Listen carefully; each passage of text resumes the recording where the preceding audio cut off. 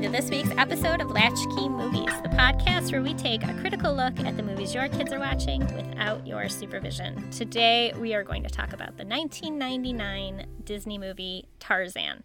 You gotta specify it's the 1999 Disney movie because there are many movies called Tarzan. A lot of movies called Tarzan. But this one has an 89% on Rotten Tomatoes and a 79% on Metacritic. It won the Academy Award and the Golden Globe for Best Song, You'll Be in My Heart. No surprise, right? And this is before Academy Award for Animated Feature. And you are?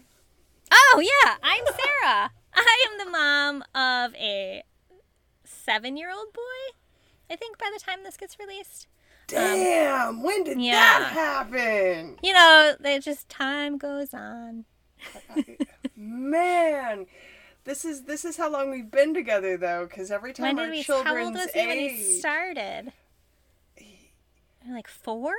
4. Oh, man. He was 4 when we started. So now, yeah, it feels really old to me. Anyway, I'm Briar Harvey. I'm the mom of an adult, a 10-year-old, and a 4-year-old, all of whom loved this movie. See, my son refused to sit in the room with me for this movie. But he's having a moment right now. Oh, well. So, I think it's like, because we're recording this at the end of August, I think it's end of summer, like we're sick of each other. Yeah. Doesn't want anything to do with me, which I can't blame him, so. No, it's time to go hang Likewise, out with kid. Folks. Yeah, likewise.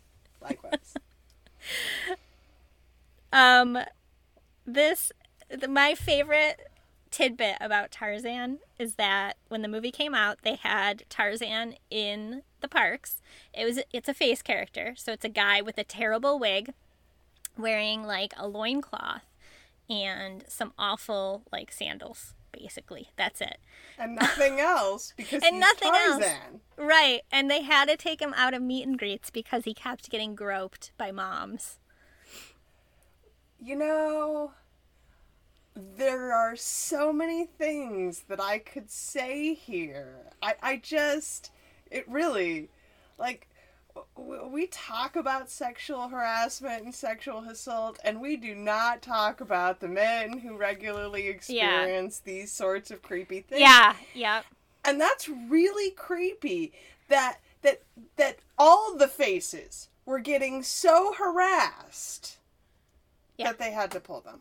I know, like, that's, like, a thing we could totally go into at some point in the future if we want to. Just talk about what happens to the poor face characters in the Disney parks, male and female. I'm sure it's interesting stuff. Yeah.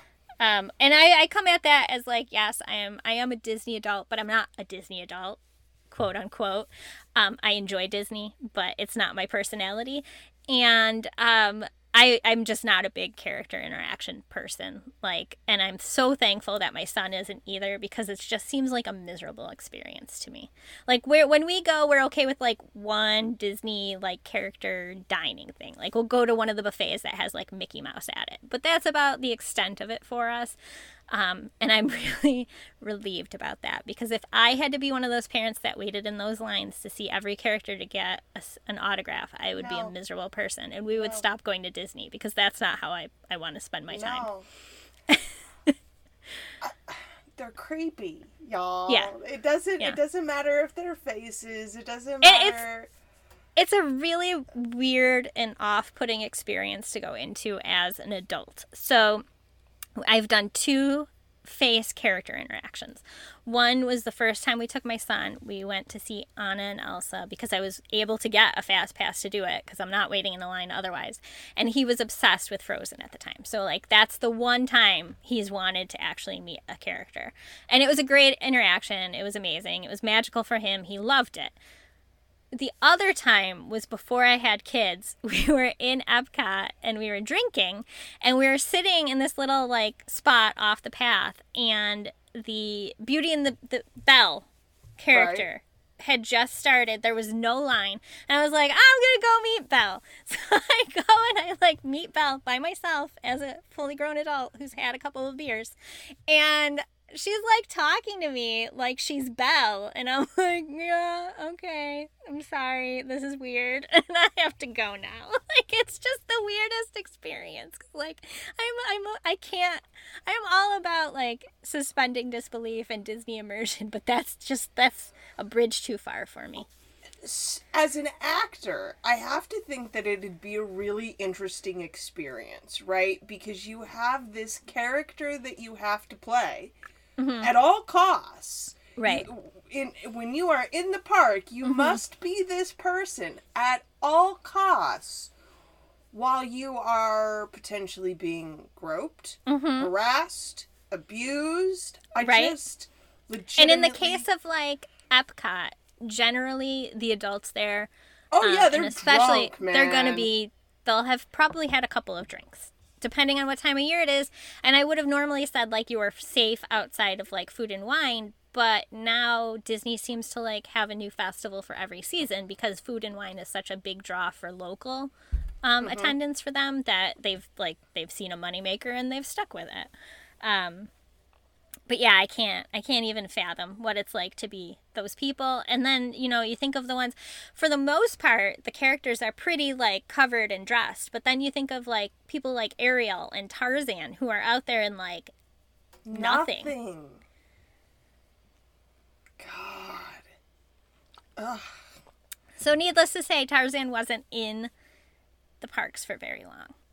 So... we're just getting started with this one, y'all. It's going to be a great time. I can tell. Look at us go. I've been like, I really have to mention this. No, you really do, because that's really, and I hate to say that that's going to carry through for this discussion through this movie, but it probably is. Let's be really honest. This movie has problems. Yeah. It's a great... on its face, it's a great movie. Like, if you don't look any deeper than skin deep, if you're just singing the Phil Collins songs, it's a great movie. Oh. It's definitely shades of Pocahontas, I would say. Yeah. So the budget was $130 million, and the theater gross was $448 million. So... this one is a resounding success. Which is funny to me, because here we are talking about it as a forgotten Disney movie. But, boy, why was it forgotten? Let us count the ways. To start with, though the movie takes place in Africa, there is not a single black character. That was deliberate, y'all. They did that on purpose because they didn't want to have to address any of the darker racist undertones found in the original novel series by Edgar Rice Burroughs. So they just, because in the books, most of the Africans are cannibals, there's a lot of stuff there. So we just won't have black characters at all. That seems like the way to go, I guess. So I'm even trying to consider like what kind of context they could have put black characters in this and not had it come across as awful. Just because of the time period that they're portraying, like how do you put a black character in that as anything but an awful portrayal, right? And it's fine because that's the realistic aspects of what that time period was, but this is still a Disney movie, right? They're not going to willingly go into a movie and put that there, right? What? We shouldn't count on Disney to be teaching our children about racism and colonialism and those, more sordid details of history? Why not? I can agree with them not wanting to take that on. Right? I really, it's not better. Let's be clear. It's not better. But at the same time, it's also the only viable choice. Right. The only choice. Yeah. So unless you're going to go all Happy Feet and just, bash everybody over the head with the message.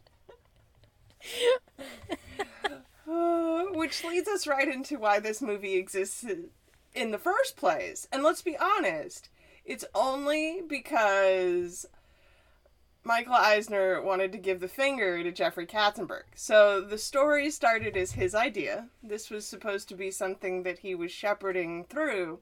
Katzenberg? Katzenberg. Okay. And then they fired him. Right? So I guess we decided to run with it to piss him off. Like, so many of the movies that we're talking about here have Eisner and Katzenberg were fighting over something, so here, have a movie. Yeah. And that is absolutely the case here. Katzenberg went off to go found DreamWorks, and as his parting gift to Eisner, he stole Woody Allen. Not that that is a huge loss, but Woody had been cast as Tantor the elephant. I think that's they dodged a bullet there. Honestly, if I have to choose between Woody Allen and Wayne Knight, I'm going to take Wayne Knight. He was really good, I thought. I'm going to take anybody. Over Woody Allen any day, most days of the week. Yeah, I just... But here, notably, casting-wise, we're not going to talk about the other shit. Casting-wise, I thought Wayne was really good as the neurotic elephant. Mm-hmm. Yeah. He does neurotic well. He's always done neurotic well.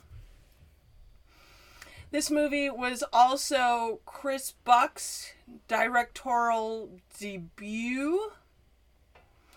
And it was written by Tab Murphy, who had just finished The Hunchback of Notre Dame, which I guess explains the darker undertones of Tarzan. Yeah. I mean... Yeah, I guess. This movie, when we chose it, I gave Breyer a warning that the first 10 to 15 minutes were going to be kind of a rough watch. I forgot how much it affects me, this movie, and I don't know why, because I'm not usually the crier in this one, but like that whole first 15 minutes ending with when the mom gorilla starts singing to baby Tarzan is just like the buildup of emotion, and then when she starts singing, that's like the break, and I start sobbing. Yeah, I was literally. So my downstairs setup is kitchen with a living room right off of it. I had gotten up to, I don't know, throw out garbage or something in the kitchen. So I'm in the kitchen and I'm walking into the living room when she starts singing, and I'm like, I just started sobbing. Like I wasn't even immersed in the movie, and I just started sobbing. It's like very evocative of like Baby Mine from Dumbo to me. That part, I don't know. Sorry, I interrupted. You were going other places with this. No, I was just gonna say, it's not as bad as, like, Up, but it's pretty, that whole initial montage is rough. Mm-hmm. It is. Yeah, and one of the very few instances where you see dead bodies in a Disney movie. Don't see a lot of those when they're not the villains. When they're not the villain, there are not a whole lot of dead bodies. Although the dead bodies in this movie were... Because in addition to Tarzan's parents, like, Clayton's death, even for a villain, that was pretty graphic. Yeah. You see the hanging shadow. You heard... there was something breaking that I sure thought was a fucking neck. Could have been a vine, but that's not how I heard it. Yeah. We'll have to ask the Foley artist what they used for that. Holy crap. Okay, so I want to come back to the cast a little bit. Glenn Close as Kala, the mom. Lance Henriksen as Kerchak, Gorilla Dad. We had Minnie Driver as Jane. Brian Blessed as Clayton. And also Tarzan's Yell. Oh, really? Yes. Okay. All right. Which in did for that. not endear me. So I gotta be honest. So Tarzan is played by Tony Goldwyn, who is I don't like it. Fitzgerald Grant or whatever from Scandal. He's the president from Scandal. Right. But I've not liked Tony Goldwyn since Ghost. Well, yeah, I was gonna say most known for Ghost. Most known for Ghost, and I was very young when that movie came out, and I have this unreasonable dislike of ever since. Yeah, he's a bad guy. He's a bad guy. That's just fixed in my brain. Sure. So when my beloved Brendan Fraser auditioned for this movie, not once, but twice, and didn't get it, to be given to Tony Goldwyn, who can't even do the yell. Yeah. It's an injustice. It's an injustice. I'm just saying. I agree with you. But he was technically fine. It was okay. Yeah, I mean, considering a lot of his dialogue is just grunts. Grunts. He it was fine. He did what he could. Yeah, it was serviceable. Great. No complaints. So we obviously know where the parents are, for at least the first third of the film. But here's what I want to know: where did they go after? Because what happened to their bodies? Yeah, right.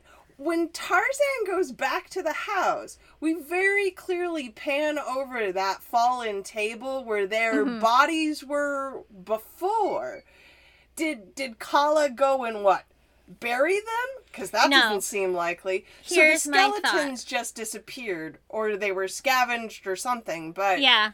I think it was a combination of scavenged and hot tropical climate. Because doesn't that make things degrade faster? Not bone, but scavengers. But there's potentially scavengers. I guess. I don't know. Maybe it was. Maybe the what is it? What is it? The bad guy. Is it panther?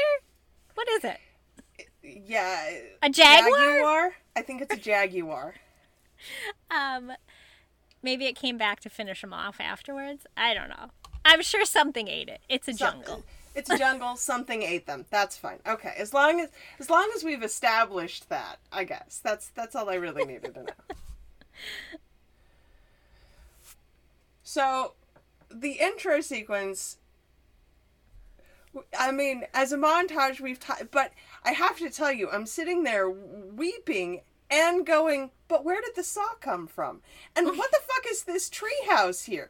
Where did this furniture come from? And is there a Sears on the island for family photos? Okay. They, when there's a shipwreck, things then end up washing up on the shore, right? That's where all the furniture came from. It came from the shipwreck. Right, all the heavy furniture floated. It's wood. Okay. But the saw. The actual treehouse itself was like the boat. Like it's like the windows from like the captain's part of the ship. I don't know the right word for that. Okay. It's all from the boat. But I have another theory though. At Disney and Disneyland, they have these attractions at both of them where it's like you walk through this like giant tree situation, and in Disney World it's the Swiss Family Robinson. It's their tree house, right? And I'm imagining the one at Disneyland was also Swiss Family Robinson, but it is now Tarzan, so they re-themed it for Tarzan. So I'm wondering if that played into it to an extent, like they knew they wanted to do this, so they put in like Disney, aspects of it. That seems legit. They That do would be a my lot guess. of back building into movie, and because it takes so long to animate a movie, I can't really blame them for trying to incorporate thematic elements that they know they want to pull into the parks and those kinds of things. Easter eggs. Easter eggs are easier if you plant them ahead of time, right? Sure. Yeah, because, like, at the very least, I mean, even if you don't take that part into account, the animators themselves may have been using the idea of something like the Swiss Family Robinson treehouse as, like, an inspiration for this. And again, those are ship parts that they used. All except for that current family photo that came from Sears. That's all. Yeah, it is kind of, interesting because he was a baby. Like, they took it the day they left. Maybe. All right, but let's talk about... You're asking me to suspend my disbelief here for the remainder of this. Fine. All right, let's talk about... What are we talking about? I want to talk about the dad's facial hair. Okay, tell me more. I don't know, what is it? It's like the Civil War beard where it's no chin hair. It's just like a strap above the... We call that mutton chops. No, mutton chops don't have the connection. Oh, that's true. Mutton chops are just the big sideburns. And then he's got Right. Like, he's got mutton chops into like a Fu Manchu. Right. I don't know what it is. But I don't know. I appreciate it. And if this movie had come out like 6 or 7 years ago, he would have been like a hipster icon between his facial hair and his clothing, right? Probably. Yeah, but like I'm watching it and I'm like, that is a strapping father who got his family off a burning boat, dove into water, and then like worked his butt off to get these ship parts into this boat. Like that is a man who can bring home the bacon. And shave his chin.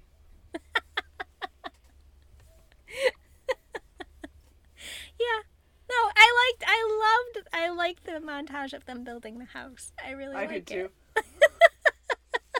I did too. Even while I was going, well, where the fuck did all this shit come from? From the boat. Come on. Shipwrecks wash up on shore. Okay. We know this.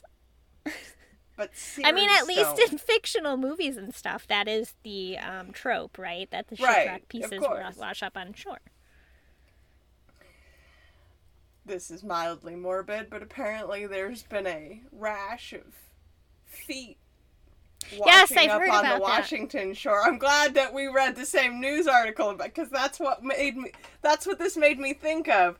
It's been happening for years, right? Yes. Something like that. I don't know. Yes. Look into it. It's interesting. Shoes with foot in it. That's it. Yeah. Nothing else. Just shoe and a foot. They just wash up on the beach. That's all.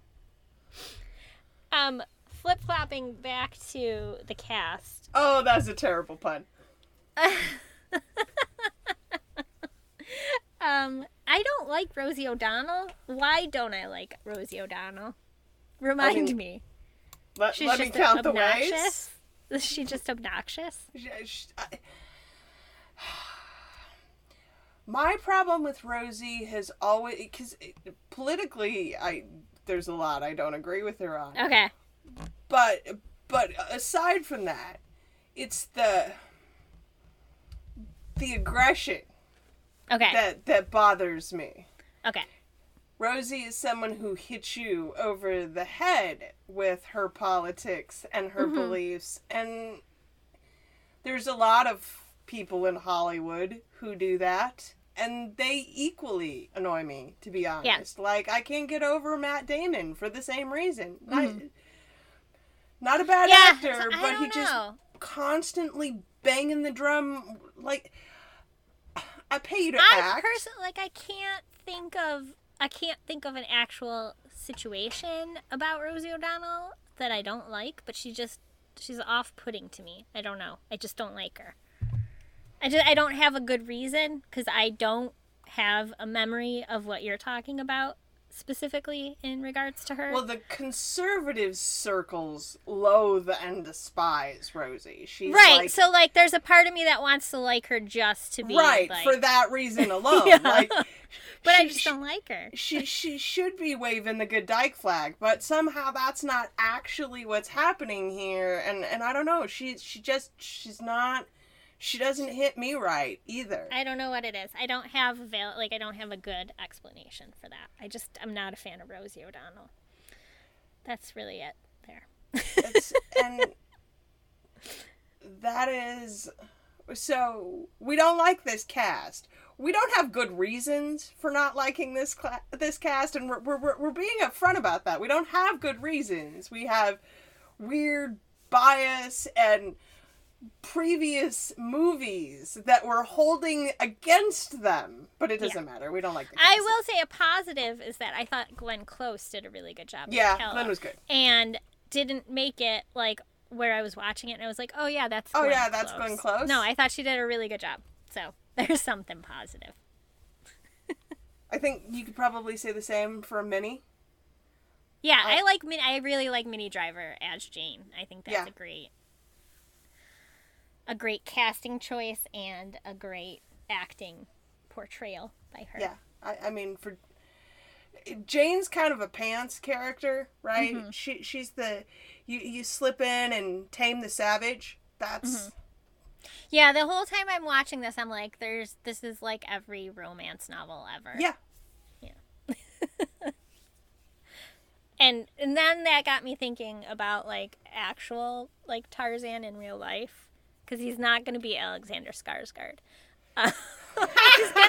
He's gonna have sadly, like wicked calluses. Think of the calluses this guy has. Especially on those knuckles, right? On on his hands, on his knuckles, his knees.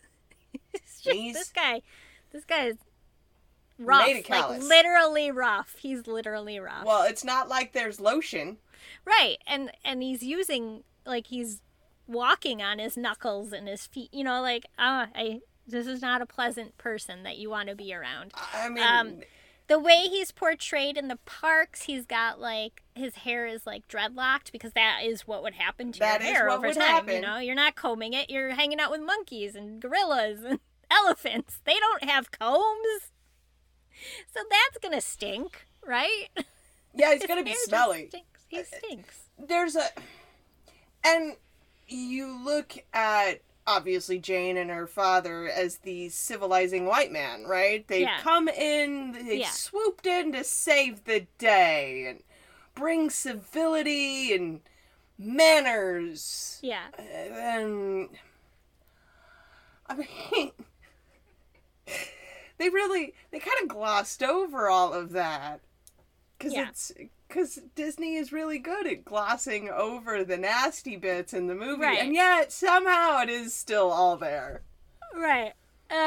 Another thing about Tarzan, and I couldn't confirm this, but I remember when this movie was made, there being like a whole thing about the animations. You know, we've talked about before how Disney, every single movie they make, they show off something. They show off some new technology that they have. And with this one, it was the scenes of Tarzan going through the trees. And it was the inspiration for it. Or the feel that they were trying to like get across with him doing that was like skateboarding and surfing. Right. Tony Hawk. They wanted Tony Hawk. Yeah. Yeah. So I feel like in a series of male-led Disney movies, we keep coming across these things where like they're making these characters do something that they perceive as like typically cool guy, right? So like Jim Hawkins on his solar thing, his skateboard. Yeah. Just call it what it was. It was a skateboard. Right. And now we have Tarzan skateboarding through the trees. I will say the anatomy, the study of the human body and the musculature, like that really was significant for animation at the time. Yeah. And they did an incredible job. Like, yeah. You can see the muscles moving in certain scenes. So I'll take your word for that, because every time that I think was supposed to be happening, I could not get past the distortion of his face through a lot of those scenes. Like, they elongated his face, and it was just the weirdest thing. Like, It was. I couldn't pull my gaze from that. Like, I couldn't watch what was actually happening because they had the weirdest things happening with his face. Ah, Disney. So close, and yet so far Basically, away. yeah. Yeah. Yeah. Because you're right, they did do... The body was great. The face, like, and I don't know what it was. It was like... I don't know. I'll tell you what know it what's was. going on. I'll tell you exactly what it was. It's that this movie was animated in 3 different fucking studios across the Okay. globe. So, Burbank was largely responsible for Jane and all of the other human characters. Okay. The studio in Paris was responsible for Tarzan and the apes. Okay. Then the studio in Florida was doing all of the backgrounds. Okay. Is that If I had to normal? guess, nobody fucking slept. Because how do you coordinate scenes with half of a globe in between you? Yeah. Yeah. Yeah. How does that work? Well, they invented basically a new fax machine is what they did, and they were Because, yeah, this was I mean, the internet existed, but it wasn't what it is today. Right. You weren't sending gigantic files. No, so they were literally faxing slides back and forth to each other. Mm-hmm. But Then. I think more than anything, it does explain some of the potential animation problems. Because we've already talked about, like, with Treasure Planet, some of the problems that were created because the Burbank studios were all weird and siloed. And everybody had their own office, which seemed great in theory, but then you were running down hallways trying to get to coworkers who were drawing the same things. Okay. Yeah. Here, they're not down the hallway. Yeah. They're half a world away. Yeah. Yeah, I don't get it. I don't understand. I don't understand why you would do that. Because we can. I That's- suppose. I mean, I can't... The logistics of it do escape me. I'm just telling you the facts on the ground. Okay, I appreciate it. Speaking of facts on the ground, I feel like we do need to devote at least a few moments to discussing that scene where Tarzan appears to be carrying Jane in both arms and is holding the rope with what? His ass cheeks? That No, so you showed me. Well, you put that picture on your Facebook, and I saw Yes, it. I But put that meme on Facebook. All right, it's so funny. the way I'm perceiving it is he's gonna have a hell of a rope burn in his armpit. Okay, that's more legit than armpit. ass cheeks, but ass cheeks is funnier. Yeah, no, it is.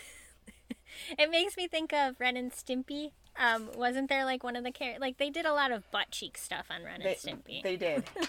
That show is not appropriate for human consumption, frankly, but... Okay. Oh, so, given the nature of this film, I have come across a number of references to its significance in the adoptive community. Yep, I figured. That adoptive families, I don't know. I'm not quite sure how the math works, but this one is significant in adoptive communities, and I'm like, well, that's interesting. Okay, why do you say that? I suppose because the adoption happens on good terms here, relatively speaking, right? Like, Kala saves Tarzan. He would have died otherwise. So that's great. But we're not really addressing and I'm not talking about the interspecies of it all. The issue here specifically is the way, I don't know. I don't know. I got nothing. I can't say why I don't like it. I just don't like it. Okay. Well, I can tell you, as an adopted person, I don't have a problem with this movie. I actually kind of like the way it portrays adoption. I love the part where Kerchak is, I don't love it, but I love the portrayal of the part where Kerchak is like, he's not one of us, he'll never be one of us, because like, regardless of who you are as an adopted person, that thought is always going to be around. Like, I have an incredibly positive experience with my life as an adopted person. Like, there is not a shred of psychological damage that I can think of that has affected me, like, to any massive extent. But even with that being the case, you still have that feeling every once in a while, like that you aren't one of them, which I don't really have that feeling. I don't have that feeling because I had like the most accepting extended family ever, because there were multiple adopted kids in my family. In fact, we actually used to make fun of the one biological kid in my family. We used to tell her she was a mistake. That's terrible. Oh, kids are awful. But yeah, so no, I like that portrayal of it. I love like how fierce Kala is with like Tarzan and keeping Tarzan, and then the redemption at the end with Kerchak. I think I like it. I like it as an adoption story. Well, I'll tell you as a weeper that redemption at the end with Kerchak, just, oh my goodness. Yeah. All of the tears for that one. Mm-hmm. So I can see where people who have like a different adoption experience than I have may find problems with this. I don't have that experience, so I can't speak to it. And on top of that, I am a white Catholic person who was adopted by white Catholic people. So like that whole part of my identity was never in question, and I know that that's a big thing that people struggle with, and so like I can't speak to any of that. But as like somebody with a very positive adoptive experience, I like this movie. So, as always, we don't have the answers. I don't have the answer for you. I can only speak out of my personal experience, and I did. Where are we going with this? What's next? What are we talking about? I don't know. Can we talk about how Jane and her father choose to stay? All right, so here, I gave this a lot of thought. Okay, let's go. I'm okay with Jane choosing to stay because her father is going back, and so I can accept that under the premise that her father knows she's there and will periodically be coming to check in on her, or like having ships stop by to check in on her, or doing whatever, right? He's gonna like send her penicillin or something, right? Because like inevitably they're going to have children on this island, and then what happens? Like there are no other people. So what are you gonna do? Okay, so then when her father chooses to stay and tells the captain to forget they even found them, the implications are too much for me. And then that doesn't even take into account the fact that technically Tarzan is now the alpha of the gorillas, and all of that implies. So there are 2 sequels, neither of which I've seen, if I'm being honest. Tarzan and Jane and Tarzan 2. I don't know the story of either. There's like 50 of the Burroughs books. So there is hella lot of story here to play with. I think I have to imagine that Disney did not want to wade into the extended Burroughs universe for Tarzan. Right, and that's kind of the thing. like, if you throw out the Cannibal Burrows books, how many are actually left? I have no idea. I have no I'm sure there's not any left. Let's, like... So what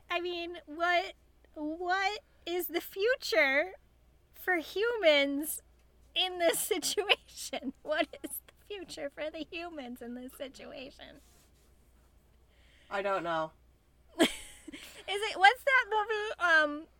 Oh my gosh, is it Brooke Shields? Is it the movie with Brooke Shields? Is it Brooke Shields where like her and her Blue brother? Lagoon? Yes, that's the only thing I can think of. It ends up in incest. I'm still scarred by that movie. I know. That's the only place my mind can go. I can only think of that. Right up there with the kids in the attic. What is it? The flowers in the attic. This is where we're going. Are we on an island? I mean, so no, we're in Africa. They talk about that. Right. Like, the animals say that they're in Africa. There are no piranhas in Africa. Whatever. They are not on an island, but for intents and purposes of what this story is as we know it and the world of Tarzan as we know it, They're are on an essentially island. an island, right? Because there are no other people. And that's, like, here again, like, I appreciate that they removed references to black people as cannibals, but the lack of other people with the white people coming in on boats, man. I guess No. we just have to not think beyond No, the end of the movie because it's just problematic. You can't. You just watch Flowers in the Attic and the Blue Lagoon. That's all I can think of. Okay, we'll get to a rating. Although I'm still really I'm having problems here. Hey, we got to talk about the music. We do have to talk about the music because I've added a new category here. Were there enough songs for Sarah? No. But it wasn't really a musical, right? Right. Because the only person singing a song is when Kala is singing a lullaby to Tarzan, and so it's not meant to be a musical. If Tarzan had a singing number while he was swinging through the trees, then this would be a musical territory. So, there were enough songs because it wasn't a musical. Oh, I guess there's the one where they're in the camp. What is that called? Like, Rockin' in the Camp or something like that? Yeah, whatever it is where they're breaking shit and playing the horn. I mean, it's kind of a musical. But not really. But not really. The music doesn't, like, progress the storyline. No. You're not getting, like, info dump via music. I've never really thought about that before, but that's really kind of the defining characteristic of I a think musical, that actually right? might be the definition of a musical. Like, the music carries the story forward. Yeah, and that doesn't happen in this. And that does not happen here. That was just a musical interlude. Yeah.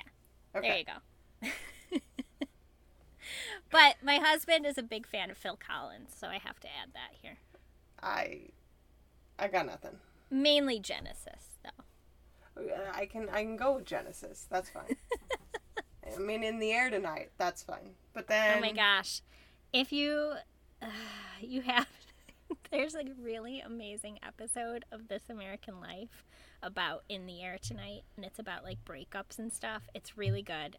I can't do it justice by giving you a summary, but... Okay, I will. If you like things like This American Life and you like In the Air Tonight... We assume you like podcasts because you're listening to a podcast. That could be an erroneous impression on our part. I would know. But we assume you like podcast recommendations because you're listening to a podcast. That's what we assume. Also, my husband made the comment that poor Sting, this is all he wanted. He wanted what Phil Collins had. I actually wanted to talk about that too. Like... So this predates Treasure Planet, obviously. Or, no, God. Emperor's New Groove.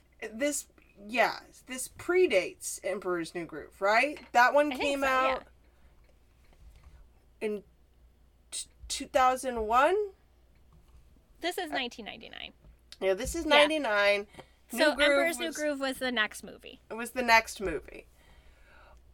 But Phil Collins, see, that's probably what it was, is that Phil was like, I'm doing a movie with Disney, and it's amazing. Not with that accent, but, like, I'm doing a movie with Disney, and it's amazing. He's not from the Bronx? He's not from the Bronx?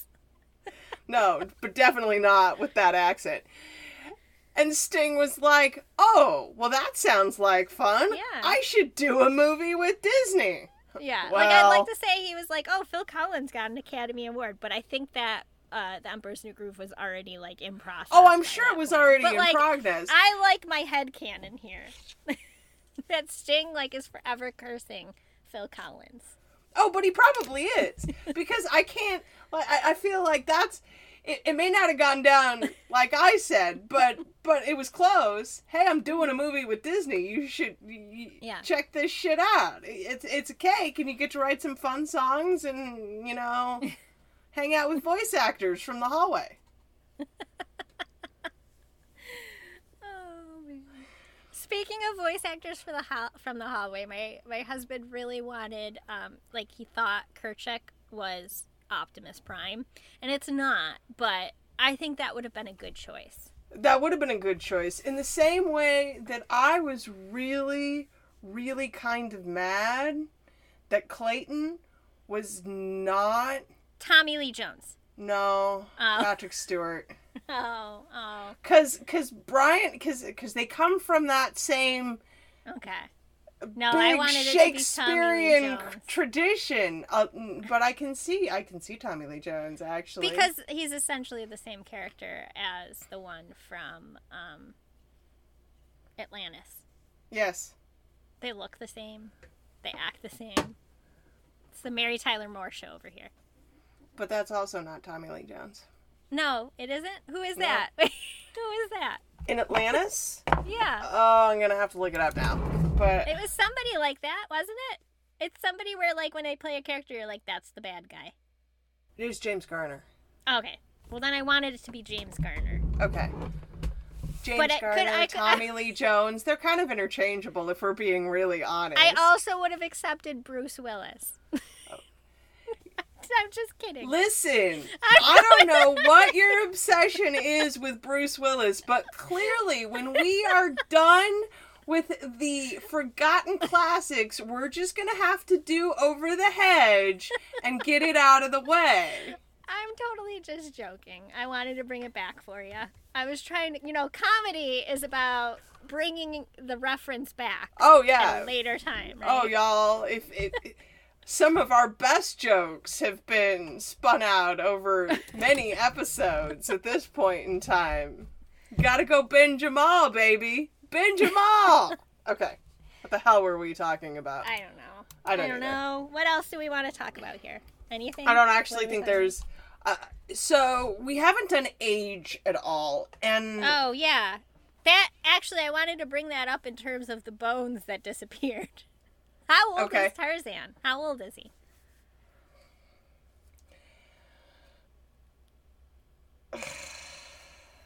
That is an excellent question. How old is Tarzan? How old is Jane? Do we even want to know if they're appropriately relationship material? Okay, so without trying to figure that out and going any further, do you see Jane as older than Tarzan or younger than Tarzan when you're watching this? So, if I'm honest, I actually think Jane is older.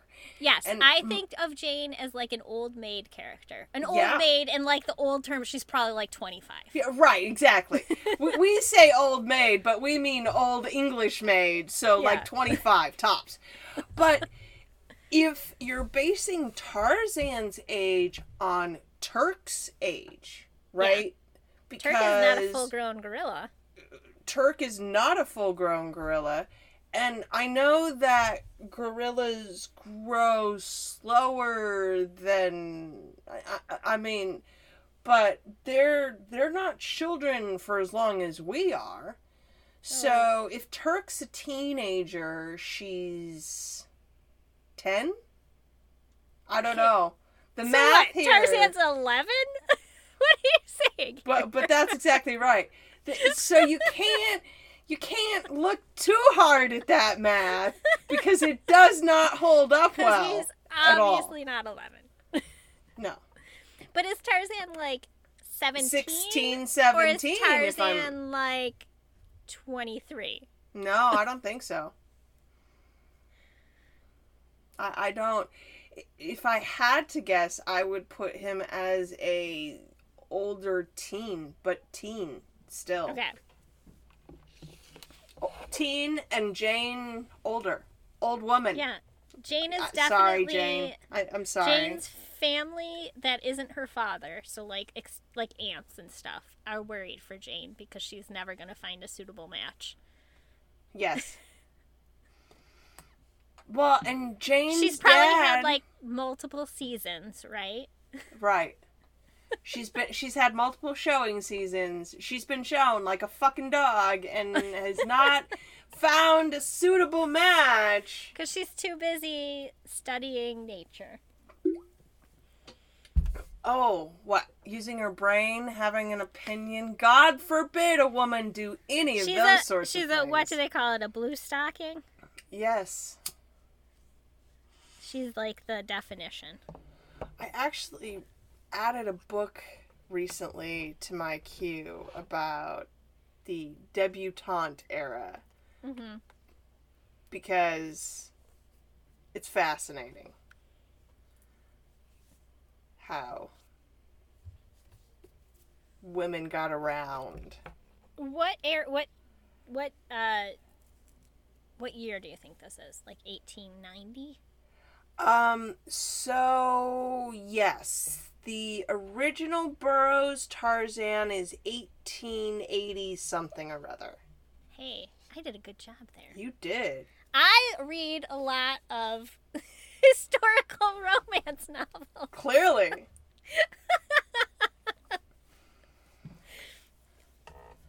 Alright. But in terms of what age the children should be to watch this, I don't have any definitive answers for you. The 4-year-old was in and out, but mostly he was in for the popcorn. If I'm being really honest, he was in for the popcorn, and he'd hang around if Phil Collins was singing, but otherwise he was out. I would say, like, potential problematic spots would be the beginning of the movie. Mainly just not, like, because they show much, except for the dead bodies. But more like explaining what's happening. Right. Because, like, a younger kid might not pick up on what's A younger happening. kid is not going to get the nuance of this, and you're going to have to explain it, and that's going to lead into conversations that you really, I don't know, do you want to have them? I actually would put this one at an older 8 to 10 kind of bracket, if I'm being honest. Yeah. Because, like, I could also see, like, whenever Kerchak gets, like, aggressive, that could be potentially scary for a kid. And then, like, the ending with Colton. Mm-hmm. I believe I mentioned the snapping of the neck. Yeah. And the shadow hanging there. I mean, you don't see the body hanging, but you see that. The only way they could have made it worse was if those feet were twitching, y'all. Yeah. Disney does not shy away from that. Like, no, never have. A whole part of the Haunted Mansion ride is literally like a guy's hanging himself above you in the beginning of the. Awesome. Shown in shadow again, so it's like a Disney thing, I guess. The thing about horror is psychologically, it's not bad for us. Mm-hmm. It's a good way to face and address fear. Mm-hmm. You just have to, deal with the potential aftermath. I don't know if this is one you want to deal with the aftermath on, but, yeah, I would say, whatever. You know your kid, what scares them, and what questions are they going to ask, and are you going to be prepared to answer the questions?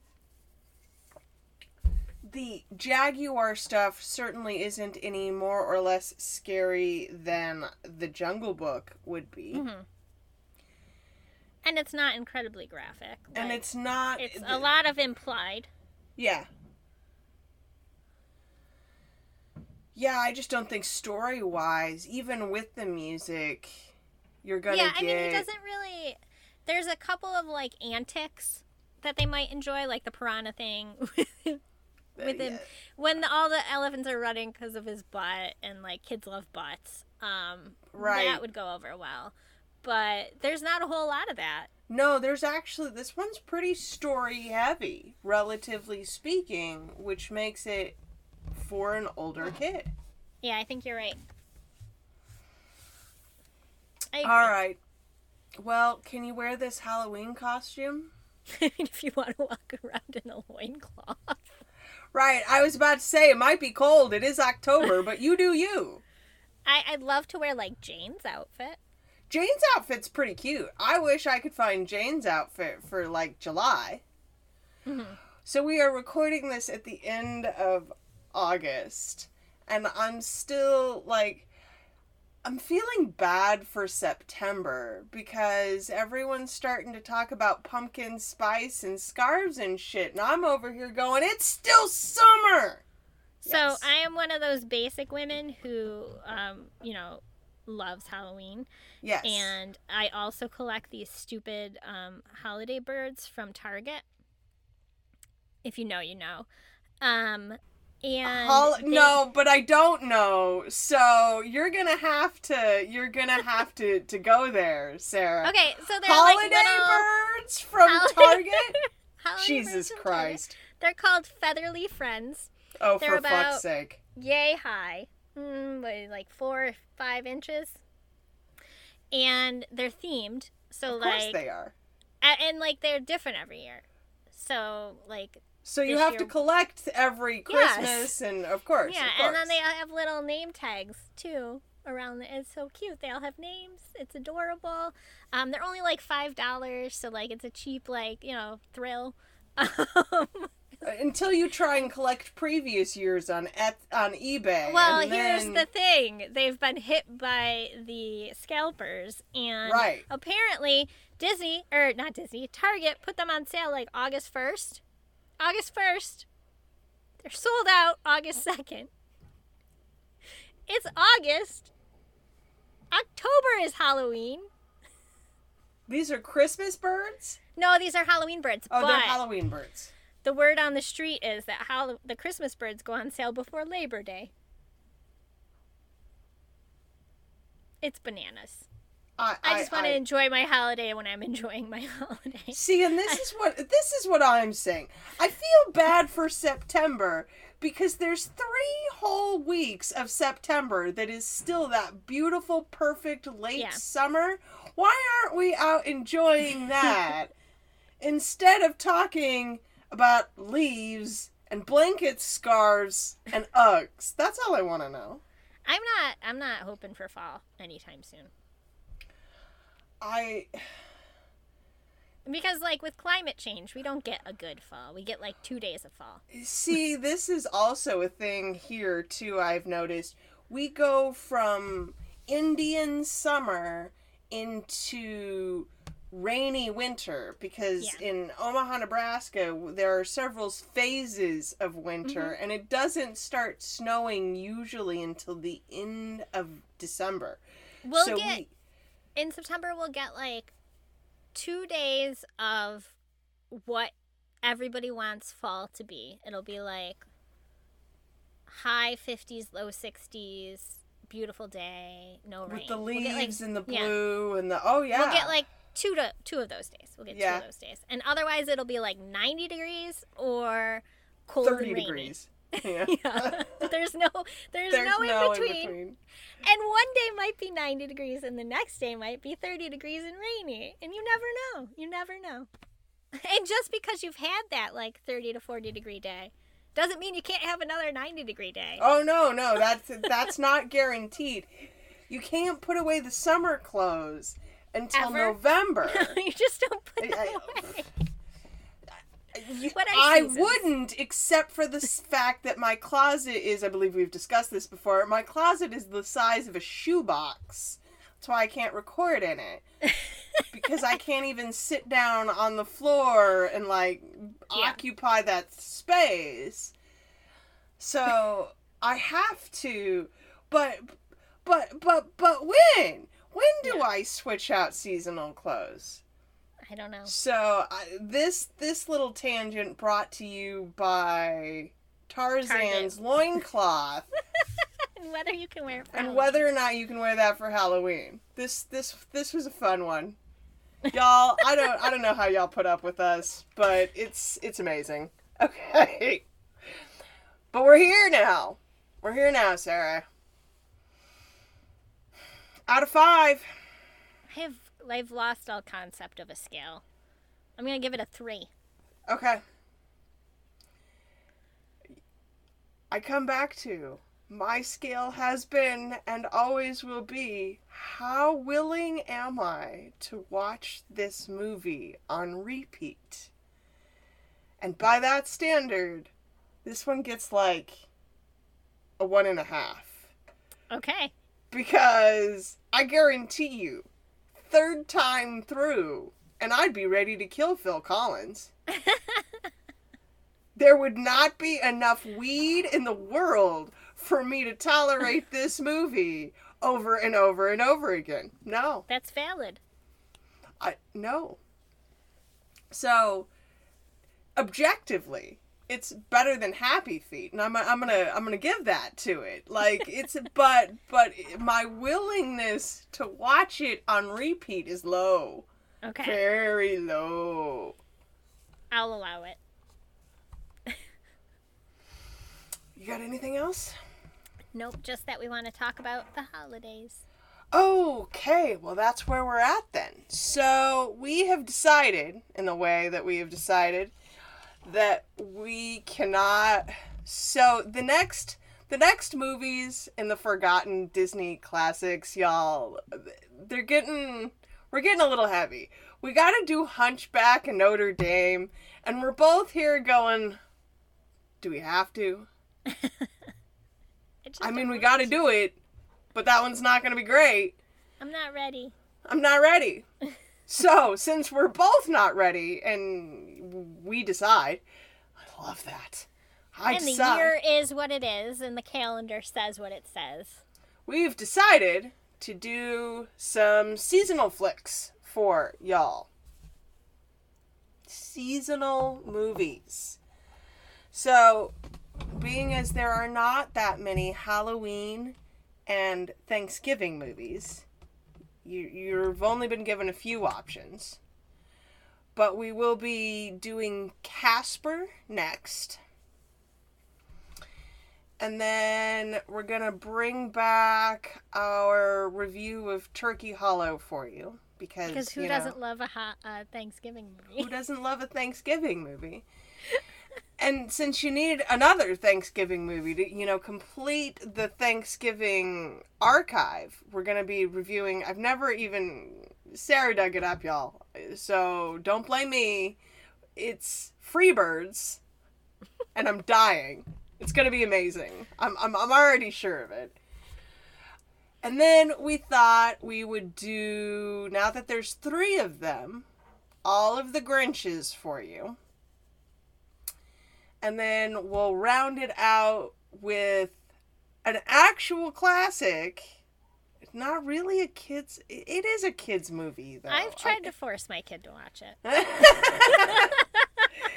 I've certainly tried to force all of my children to watch it, too. But they don't think it's A Wonderful Life. But I do. But I do. I do. And I think that is... quite possibly the best way we could end this year after the year we've had. And then we'll be back. We swear to God with Hunchback. We promise. And then we'll finish up the rest of all of these as well. So we've got 4 or 5 more in the forgotten Disney classic season. And if there's anything you all know of that you would consider a forgotten Disney classic, please let us know.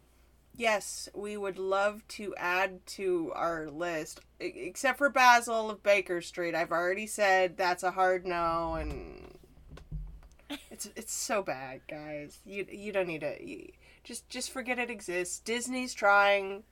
We're gonna let them have that one. All right.